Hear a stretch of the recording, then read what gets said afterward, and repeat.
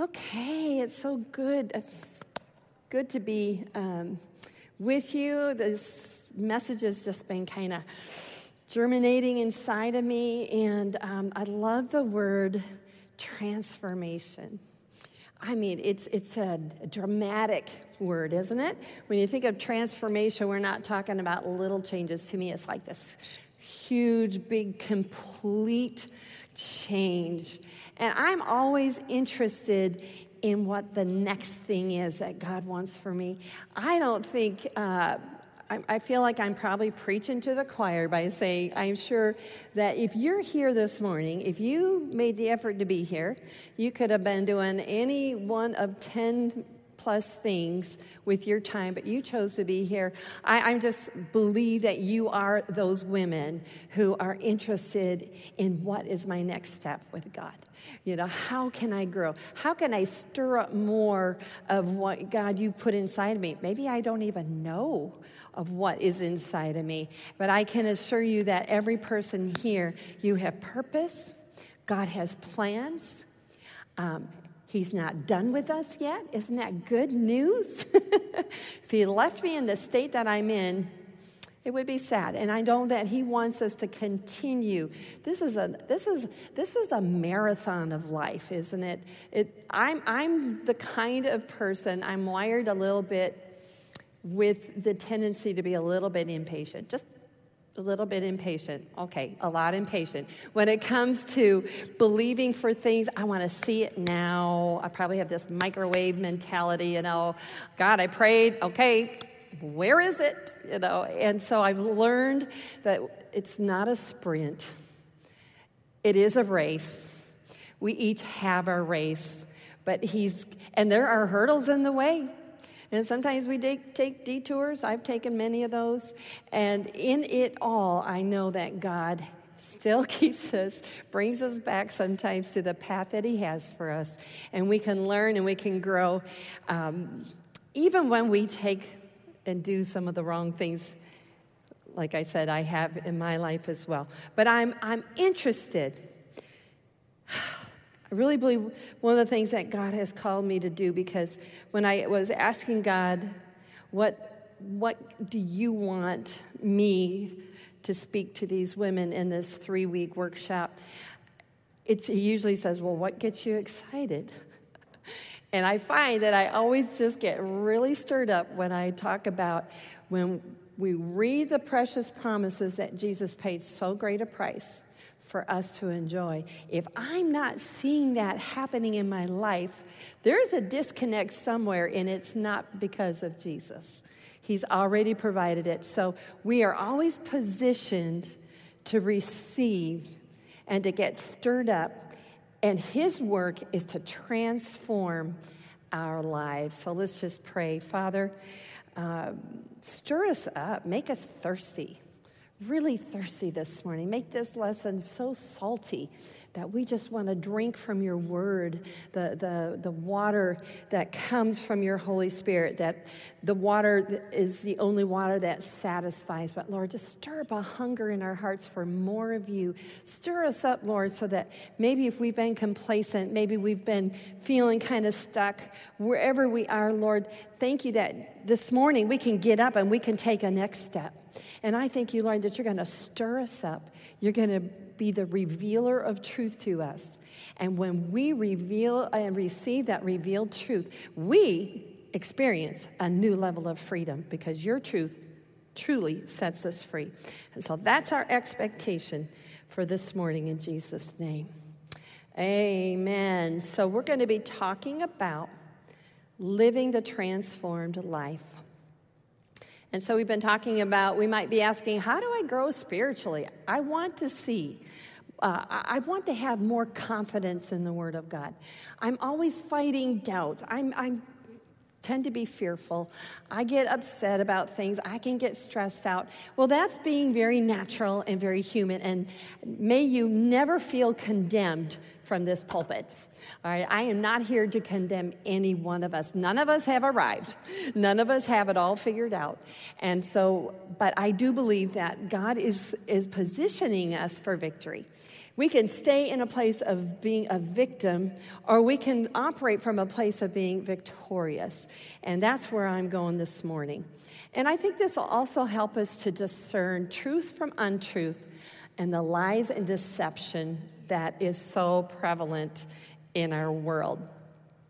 Most of the time, the disconnect, when we're not experiencing and seeing the fruit of the Word of God in our lives, it's usually because we're believing something wrong or believing a lie or just being deceived. But thank God that the Holy Spirit is a revealer of truth, and that's when we get set free, right? When we can replace the lie that we've been believing with the truth of God's Word.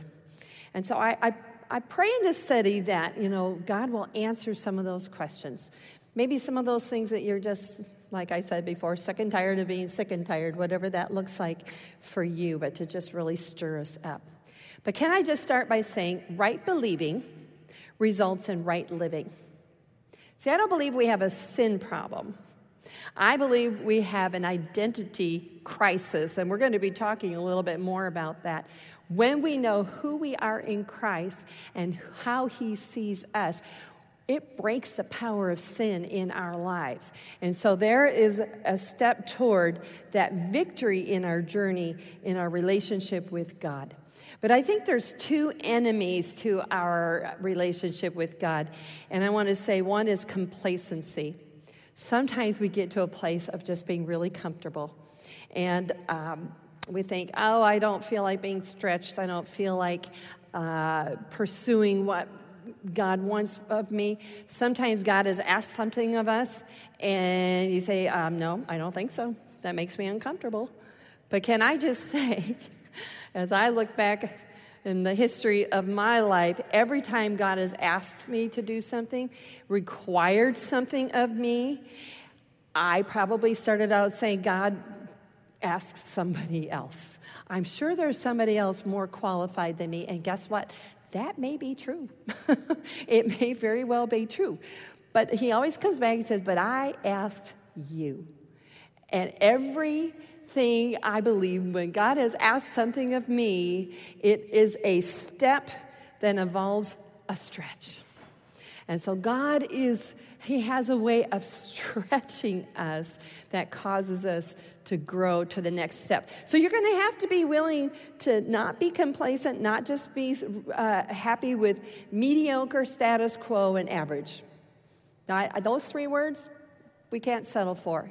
Just good enough, just getting by. That is not God's way.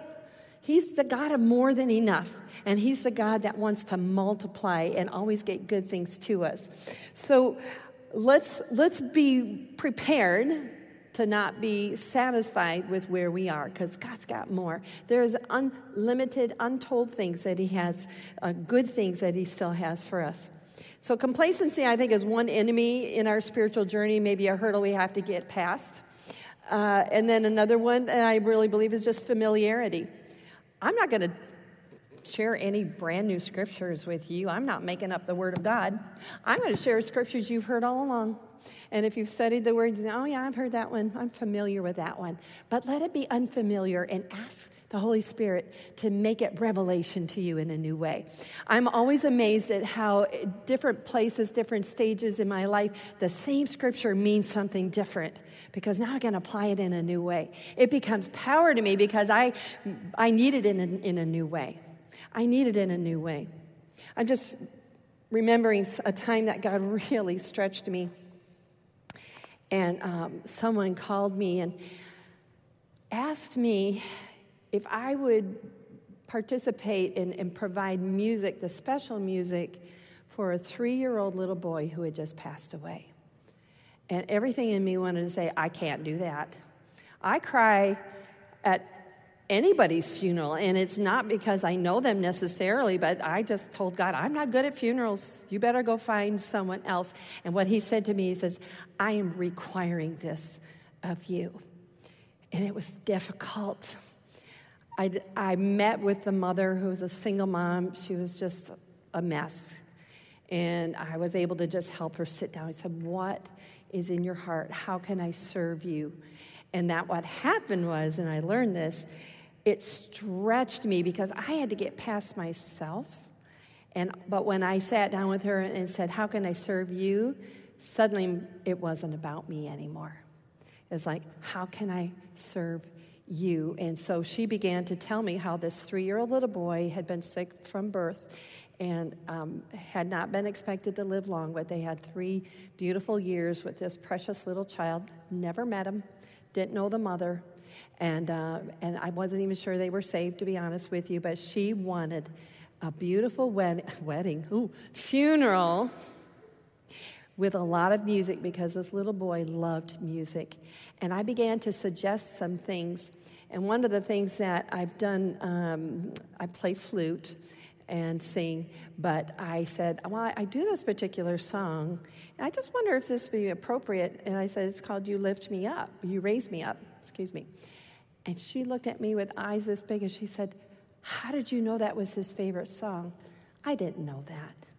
I did not know that, but she wanted that as part of the funeral, and then we chose some other music as well. And it was one of the hardest things that I have ever done, to be able to do it in a way to serve and not back away from something. And it was mainly because God said, I'm requiring this of you. And I said, okay. It's like, yes, sir. And if you're requiring it of me, I also know that you empower me to do it. And so it as I was playing that song on my flute, I looked at that mother, and she had the biggest smile on her face, and I just said to the Lord, any uncomfortable feelings that I ever had, it doesn't matter anymore because, God, you did something for this woman in a very sad day that brought joy to her heart.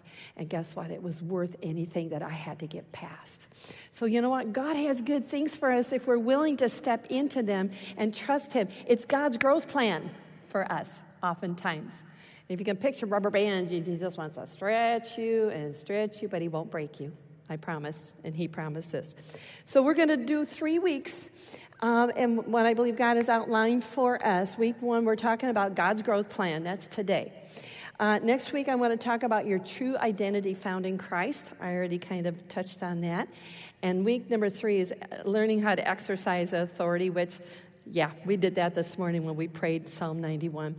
But again, very simply, we're going to be talking about think right, live right. Believe right, live right. There is a fruit of right believing. And we're going to find out from the Word of God that there is a fruit that comes as a result of right thinking. All right, let's go to living the transformed life. What does it mean? We're going to go to some slides now. So living the transformed life, I believe I just kind of broken it down into 3 steps. But the first step, I think, is what we need to be. We are being, living the transformed life means being willing to change.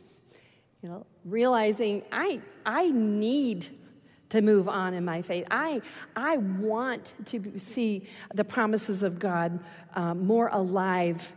Something that I see on the page written in the Word of God, I want to begin to see that in my life and rise up in that. So we need to be willing to change, taking an honest look.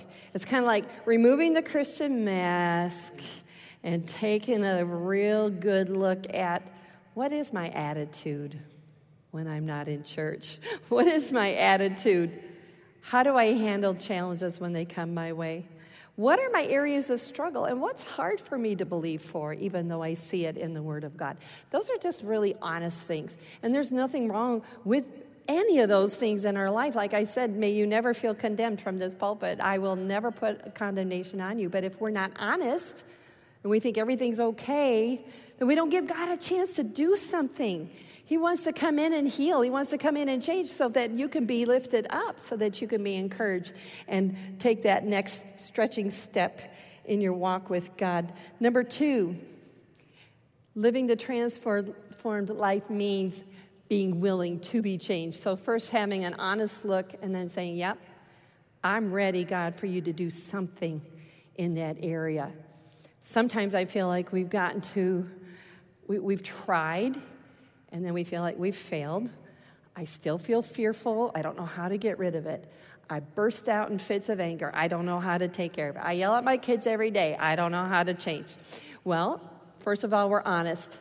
And then we say, God, I am willing to be changed in those areas. And then number 3, living the transformed life means that we trust God to do the changing. That's good news. You are not the changer of your own heart. Do you know that? You have the ability to change your behavior, and we can exercise self-discipline, and that's actually part of our Christian life too. But until the heart changes, the inside changes, your outside will just be done maybe temporarily or in your own power, and we're just setting ourselves up for failure and falling from time to time. And again, there's no condemnation in that. That's a very natural progression and maybe digression, but just know that God is the one who can do the changing. And I believe when God does the changing, there's a new realignment in our thinking and in our acting. So it's just a natural fruit to allow God, I see that in my heart, don't like it, I'm ready for a change, and I'm trusting you to do the changing. So that's the good news. We don't take on the responsibility of making it happen. Our position is simply to let him do it and to trust him. Even Paul says in Philippians 3:12, he says, not that I have already obtained it, this goal of being Christ-like, or have already been made perfect, but I actively press on so that I may take hold of that perfection for which Christ Jesus took hold of me and made me his own. I love the way Paul says that. He says, I haven't arrived. And if Paul hasn't arrived, I certainly have not arrived in my faith. There's more that God wants to do in me and through me. But I love the word actively press on. Actively press on. This is where we get out of our complacency and say, God, I'm actively pressing on, and I'm pressing in and leaning in to find out what's next, what you want to do in me. And gosh, if you've been kind of bored in your Christian life, doesn't that sound exciting? God wants to do something in you, through you, not necessarily for you, but maybe for somebody else. And that's one of the most wonderful things that we can do is to serve in that way. And that's very Christ-like. That's total Jesus right there. And only he can do that in us. And he's taken hold of us so that we can take hold of his precious promises. I love that.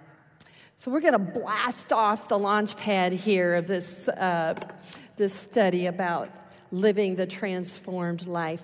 And our basic foundation scriptures are found in Romans 12:1 and 2. I tend to come back to these all the time because I do feel like they're very, very foundational. So let's just read through both of them, and then we're going to dissect them for today's message.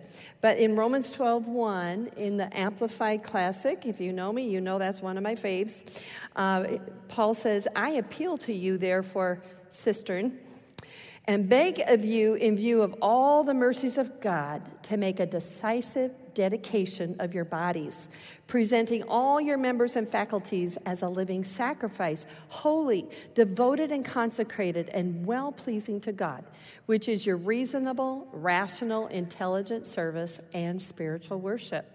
Let's go on to verse 2. Do not be conformed to this world or this age, fashioned after and adapted to its external, superficial customs, but be transformed. There's our word. Everybody say transformed, which means changed by the entire renewal of your mind, by its new ideals and its new attitude, so that you may prove for yourselves what is the good and acceptable and perfect will of God, even the thing which is good and acceptable and perfect in his sight for you. Say, for me. All right, so let's break down these two verses because they are the foundation of this transformation journey that we are about to take over the next couple of weeks. Let's go back to the first slide there, Romans 12:1. Paul just simply says, I make an appeal to you. There is such a sense of urgency there. he's just saying, I really want this for you. I am appealing to you and beg of you. He goes on to say, this is really important. And it's kind of like when you tell your kids, to do something or to stop doing something, and they don't take you seriously, so you have to say, I really mean it. I really mean it this time. I mean it. So Paul is saying, I mean this. I really, really mean this. That to make a decisive dedication of your bodies, presenting all your members and faculties as a living sacrifice.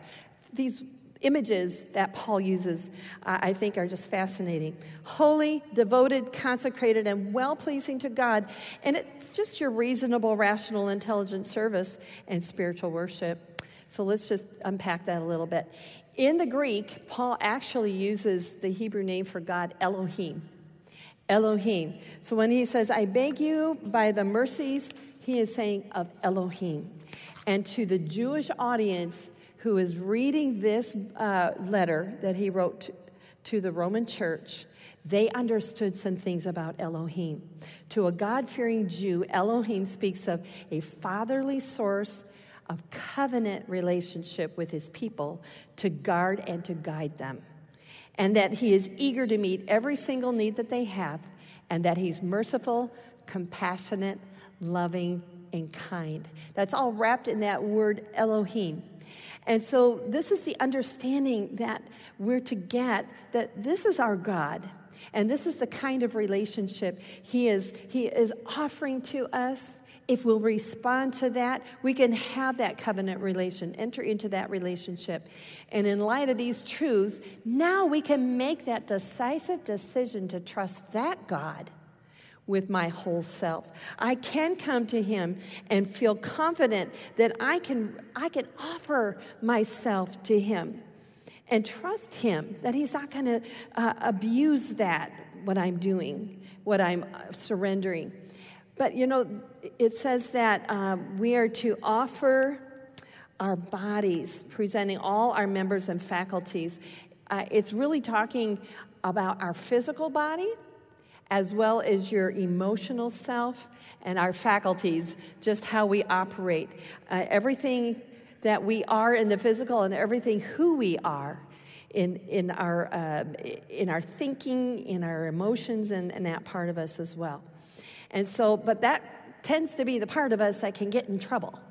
That's the part of us where our bodies can get accustomed to and begin to desire things that don't line up with God's word. That's where there's lust and there's laziness, there's gluttony, there's sickness, there's aging issues, there's pain in our body.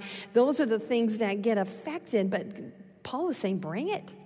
Bring it just the way you are, all of who you are, to Elohim, the one who loves you and is compassionate and kind. But we are about to find out how to keep ourselves out of that trouble of those natural worldly desires, because he is explaining that in light of Elohim's kindness, it is rational and reasonable and even logical that you would do this. You have nothing to fear. If you know your God, you will trust him to do this. And I love that he says that kind of response is actually worship. We spend some amazing time in worship this morning. We will always put a high emphasis on worship. I think sometimes after worship, we could all go home blessed. I believe that. But because God moves in times of worship when we open our hearts, worship plows us up. It takes the things, that we've been focusing on and then refocuses on the person who's got all the answers, right? And it realigns us. Worship is so important. It's a way that God can reach us and teach us. But even in the offering of ourselves, and saying, God, I want to move on. I want to see my faith and confidence grow in you. I want to begin to see precious promises. I want to begin to be that fragrance. And people come to me and say, how are you keeping it all together? And if I were you, I'd be losing it about now. And you get to tell them, oh, that's the fruit of just simply walking with God. All my confidence is in him. He's my defender. He's my protector. And he can be yours too. Now we've got something to share about that's alive in us. And God calls that worship. That's worship without singing a word. But you can sing if you want to. All right, it's a good response, and God honors that. Another phrase in this scripture that we just read is living sacrifice. A living sacrifice. That actually is an oxymoron. Okay, the definition of an oxymoron is not a dumb cow. Oxymoron, you'll get that in a minute. But it's actually two words that are side by side that actually have opposite meanings. So, alone together. Have we not heard that one? That's an oxymoron. Amazingly awful, bittersweet, clearly confused. That's a good one. Or deafening silence. Do you see how they're really opposing meanings? But they still convey a truth. It's a writer's tool. It's very clever. Paul is a very clever writer. He is a very excellent orator and author and writer, communicator. But here we are talking, he says, living sacrifice. Well, sacrifice to a God-fearing Jew, they knew that you had to kill the animal first and then put it on the altar. And then it was burned and it was offered. There were different kinds of offerings, but it always involved killing an animal and then burning it on the altar, offering it, coming to God with this sacrifice. And it was a temporary fix until Jesus came because the cross replaced the altar. Because Jesus became the final sacrifice. There were no more sacrifices needed because Jesus didn't just cover sins. When Jesus died on the cross, his sin washed it away. And he says, once and for all, your sins are gone. Your sins have been taken care of. So, but they understood this verbiage that Paul was using here, that he's saying, come as a living sacrifice. It also reminds me of the time that Abraham went to sacrifice his son. And he was going to kill his son first after he put him on the altar. And of course, God wasn't asking him to kill his son. But Isaac, in a sense, became a living sacrifice that day as well. But he was rescued from the complete process of that. But that is the picture, though, of Abraham having complete and total trust and willing to obey exactly what God required of him. And it was very difficult. I mean, I cannot imagine entertaining that idea of sacrificing to God one of my children. I might not have followed that one, but Abraham did, and God honored it. And of course, he wasn't intending for Abraham to really kill his own son. But Paul describes something here that doesn't seem to go together. But a living sacrifice is how to experience and enjoy this life, how to live in this present situation, and the influences that are around us that ultimately overcome this world and its ways and ways of thinking. When we come before Him, we say, this is me. I'm just coming just as I am. We could sing that song if you want to. Just as I am, I'm just presenting all of who I am before you, and God is so honored by that because you're willing to come as a living sacrifice. And that also means that you're saying, do in me whatever needs to be done. I'm just offering myself as a sacrifice. But there will be a dying involved. I don't want to sugarcoat this. But it's called the dying of self, dying of my own ways, dying of my own ways of thinking, dying of my will that doesn't line up with God's will. And sometimes we come and we present ourselves kicking and screaming. Sometimes that's a difficult thing to do. But we can trust that God's altar is not one of judgment or condemnation, but it is one of mercy, because Paul goes on to say that when we do this, it is well-pleasing to God, and it is a form of worship. Let me read Romans 12:1 to you in the Passion Translation, becoming another favorite translation of the word. Paul writes, "Beloved friends, what should be our proper response to God's marvelous mercies? I encourage you to surrender yourselves to God, to be His sacred living sacrifices, and live in holiness, experiencing all that delights His heart, for this becomes your genuine act of worship." So this is the way that we can worship God, is to offer ourselves on that altar. All right, let's go back to Romans 12:2 and do a little bit of digging here as well. Digging for gold, right? All right, Romans 12:2 in the Amplified also says, do not be conformed to this age, this world, which means fashioned after and adapted to its external superficial customs, but be transformed, there's our word, transformed, changed by the entire renewal of your mind, by its new ideals and its new attitude, so that you may prove for yourselves what is the good and acceptable and perfect will of God, even the thing which is good and acceptable and perfect in his sight for you. We're getting down to the nitty-gritty here, all right? But those two words again are very important. Well, there's actually three words I want to focus on. Conformed, transformed, and renewal. Conformed, transformed, and renewal. So those are the next steps. This is how we get stretched into the next step of our growth, into our journey of transformation in growing in our faith in God. The first word, conformed, it means to fashion alike. If you were to take clay and pack it around an object, it would conform and take on the shape of the thing that you were putting it onto. And he's talking about, don't be conformed to this world. We are not to think like the world. Now, I'll tell you what, I think that's one of the biggest challenges that we have, is to not allow the world to get in us. But this is a process of getting the world out of us, right?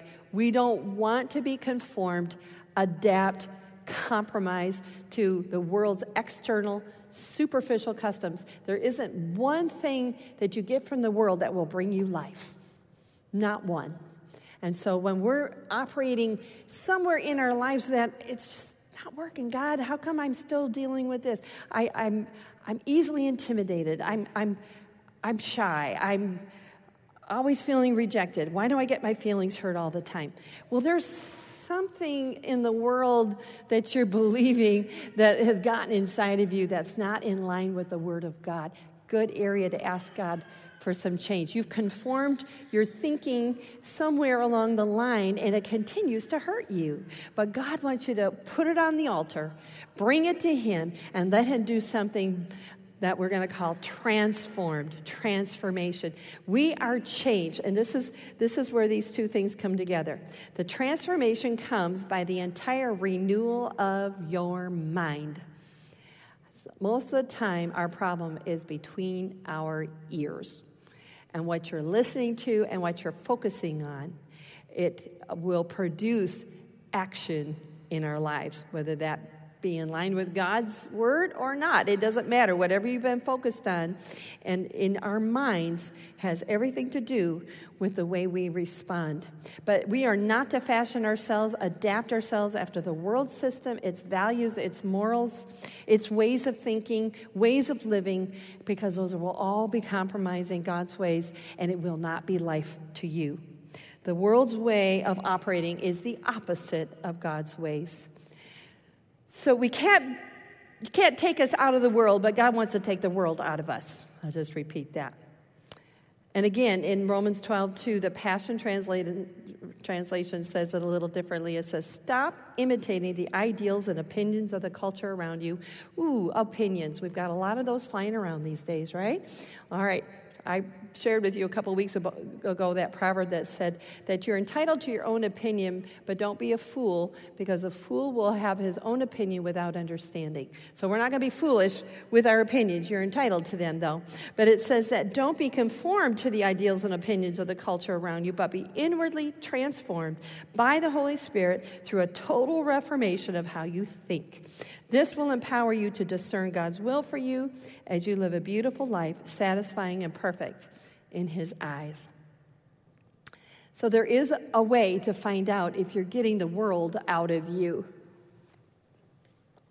John 15:18-19 says, if the world hates you, that's a lovely thought, right?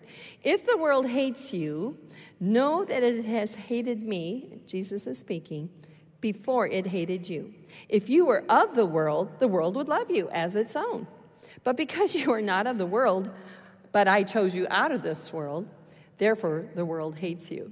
So if you come up against opposition because you're doing something, saying something, living a way that is God's way, and people come up against you, good job.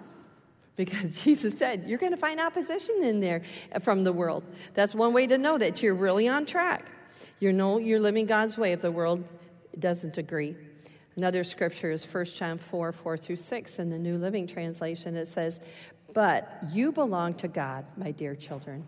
You have already won a victory over those people because the Spirit who lives in you is greater than the spirit who lives in the world.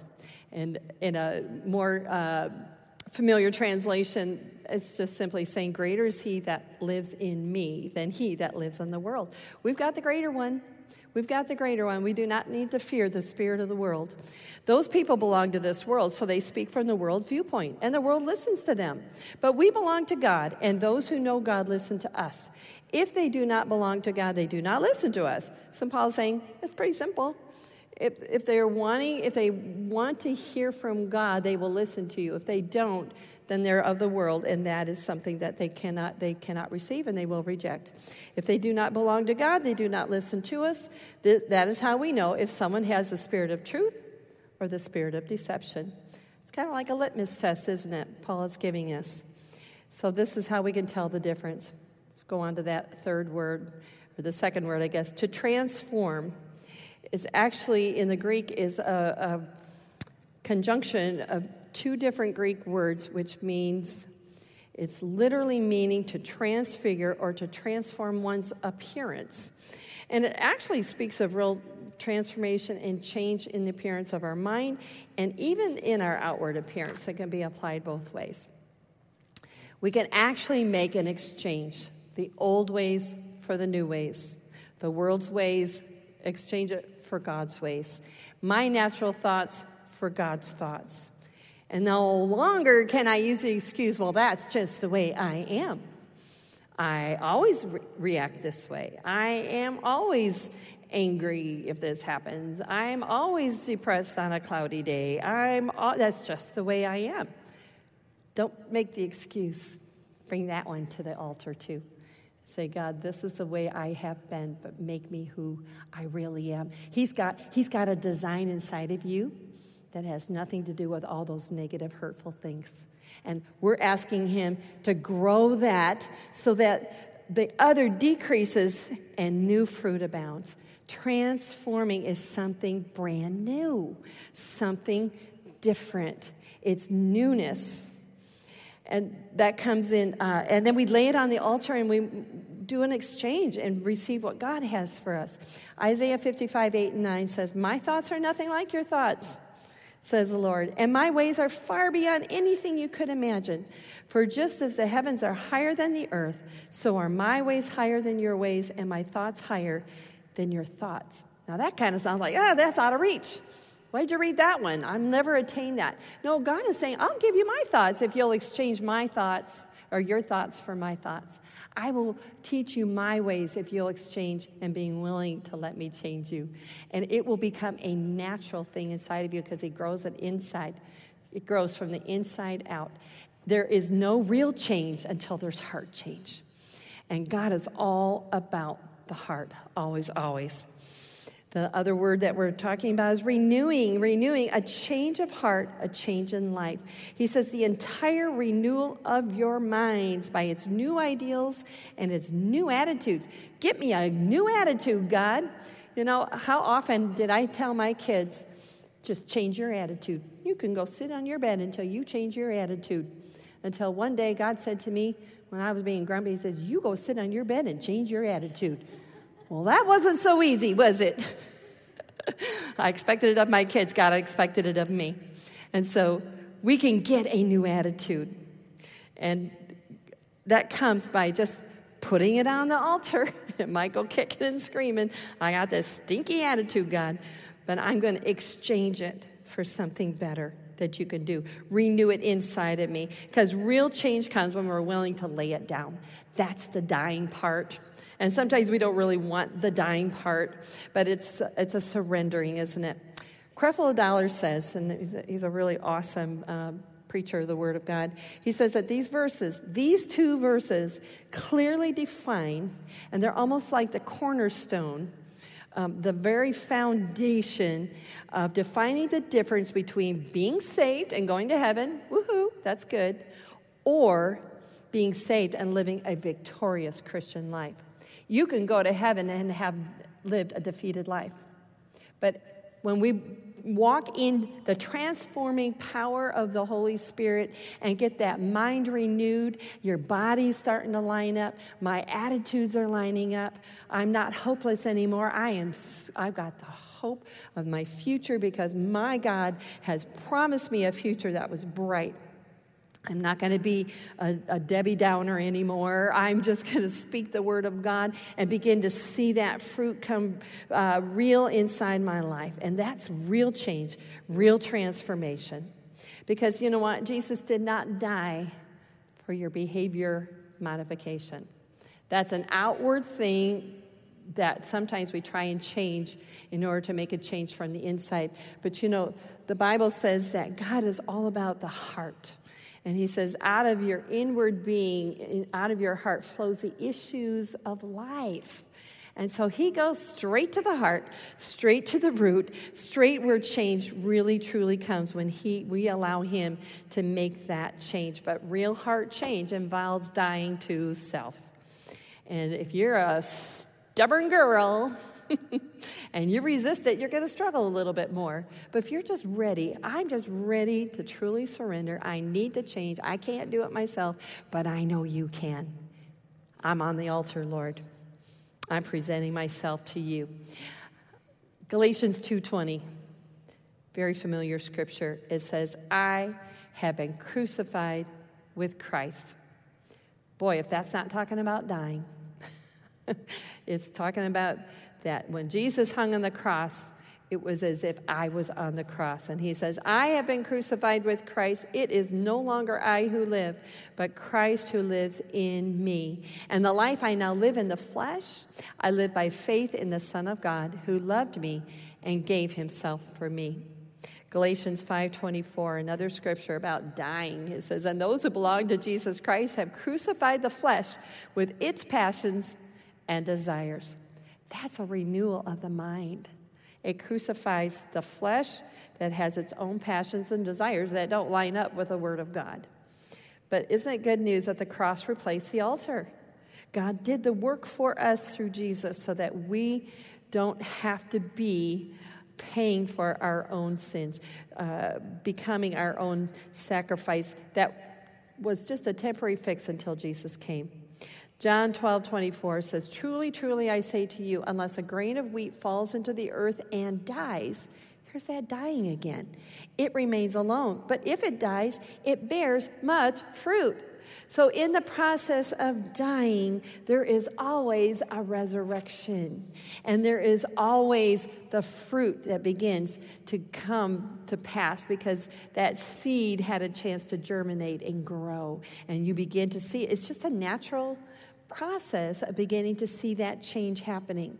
And this is how we get unstuck. This is how we begin to experience the Zoe life, which is described in John 10:10.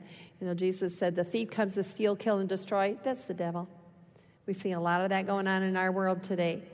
But Jesus came to give us life, Zoe life, which means the same life that God enjoys. And that's what he wants for us. So I like to say it's not a try harder gospel. There's things that I can do to change my outward actions, but I really believe the best way is to call it a die harder gospel.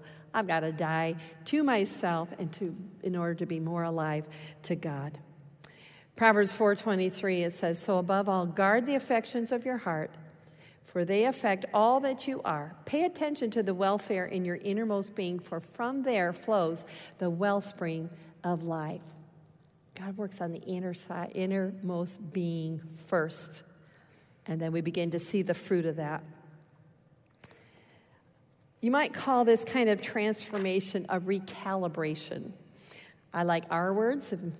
We've kind of done some studies with R words. There's like re-energize, reinvigorate, revelation. There's so many beautiful R words. Well, this one's recalibrate. To calibrate something means to adjust precisely for a particular function, making adjustments in the navigation system. That is a very useful word for certain things. You say, what does that have to do with our journey? Well, God has a GPS for us, and we need to be calibrated to his destination. This past summer, my husband and I, we replaced all of our electronic devices on our sailboat because they weren't working. We have a 22-year-old sailboat, and it was just time. We needed to update. Well, in the process, we put in a new GPS system and autopilot, but it had to be calibrated to the compass. And we were reading the instructions, and they were so weird. We didn't understand how this would work. But we were to take the boat out to the lake and turn in a circle 3 times, going a certain speed, and then go and turn 3 times in the opposite circle, and then press autopilot, and it should take off, and we should be calibrated. What we were doing, we were setting the compass. Well, it didn't work. Like 10 times, we're out there going, we're just kind of like waving to the boats going by, and they're wondering, what in the world is that sailboat doing, going in tight circles? And if I looked behind us, it looked like we were making crop circles in the lake and going down the lake and doing it again and doing it again. It was the craziest thing. Well, we missed one small little step, which doesn't surprise me, because it was all trial and error, believe me. And we finally got calibrated. And so when we went on vacation, we could set the destination, and it was in line with the compass, and we could let go of the wheel, just like your cruise control, okay? This is autopilot on the boat. And we didn't have to be on the wheel for 14 hours a day, because that's actually quite exhausting. But we could trust that the boat was set in the right direction, and it would take us to our destination because it was in line with, calibrated with the compass. If it's not calibrated to the compass, you can miss your destination by miles. And the boat will just keep going because it's not calibrated properly. And so we found out we did it right, and we got to our destinations. But this is what I really believe God is doing for us. He is calibrating us. He's recalibrating us. We're on a journey. We don't want to miss our destination. We don't want to miss what he has for us. And so part of that calibration, I mean, you might feel like you're going in circles 3 times this way and 3 times this way. I don't know. But I'm willing to do whatever it takes to be recalibrated, so that I can stay on the path and reach the destination that God has for us, because it's always good. It's always good. Amen? Let's just bow our heads for a moment. If we could have some music. We're just going to spend a few of these last minutes together and just come before God. And you know what? Let's just walk those 3 steps that we talked about at the beginning. You know, God, it's a good day when we can come before you and just trust that you have nothing but good for us. And so, Father, we don't want to be complacent. We don't want to think we're just all that in a bag of chips and we don't need to be changed, that we don't need to grow. We're ready for growth. We're ready to go on. Stretch us to that next step. But right now, Lord, will you help me to take an honest look at some areas that I've struggled in, things that have been hard for me to believe for, maybe some attitudes that I'm just getting tired of dealing with the same things over and over. If you just reveal that to us, we're ready to be honest, to take an honest look.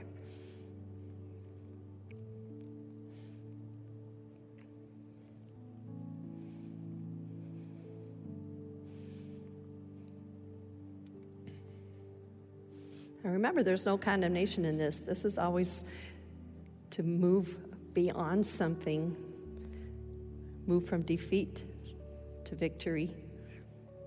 So we have a good expectation for good. And Lord, I just humble myself before you. Yeah, I see that in me. I don't like that either, and I don't want it to stay. And so I'm just agreeing with you. That needs to change.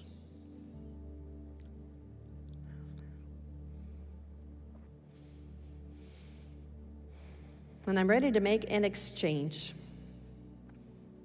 I'd like to take that thing, whatever it is, and give it to you. I'm putting it on the altar, Lord. And I'm making a decision to release faith and to trust you that you can truly change that in me. Transform me.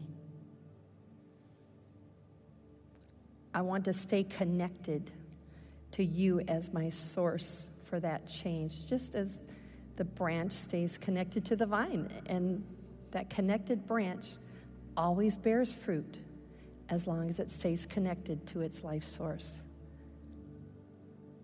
And that's where I want to be, Lord, connected to you. So I die to myself. I'm not going to make excuses anymore. I'm not going to focus on me, and I'm not going to beat myself up. But I do come before you, Lord, and I have a positive expectation of good things to come, because you are a good, good God. And your plans for me are always good. So I'm trusting, I'm resting, and believing that you're doing a work in me. And let's agree on this one thing, that God always finishes what he starts, that he will continue to work in us until it is complete. And we thank you for that in the mighty name of Jesus.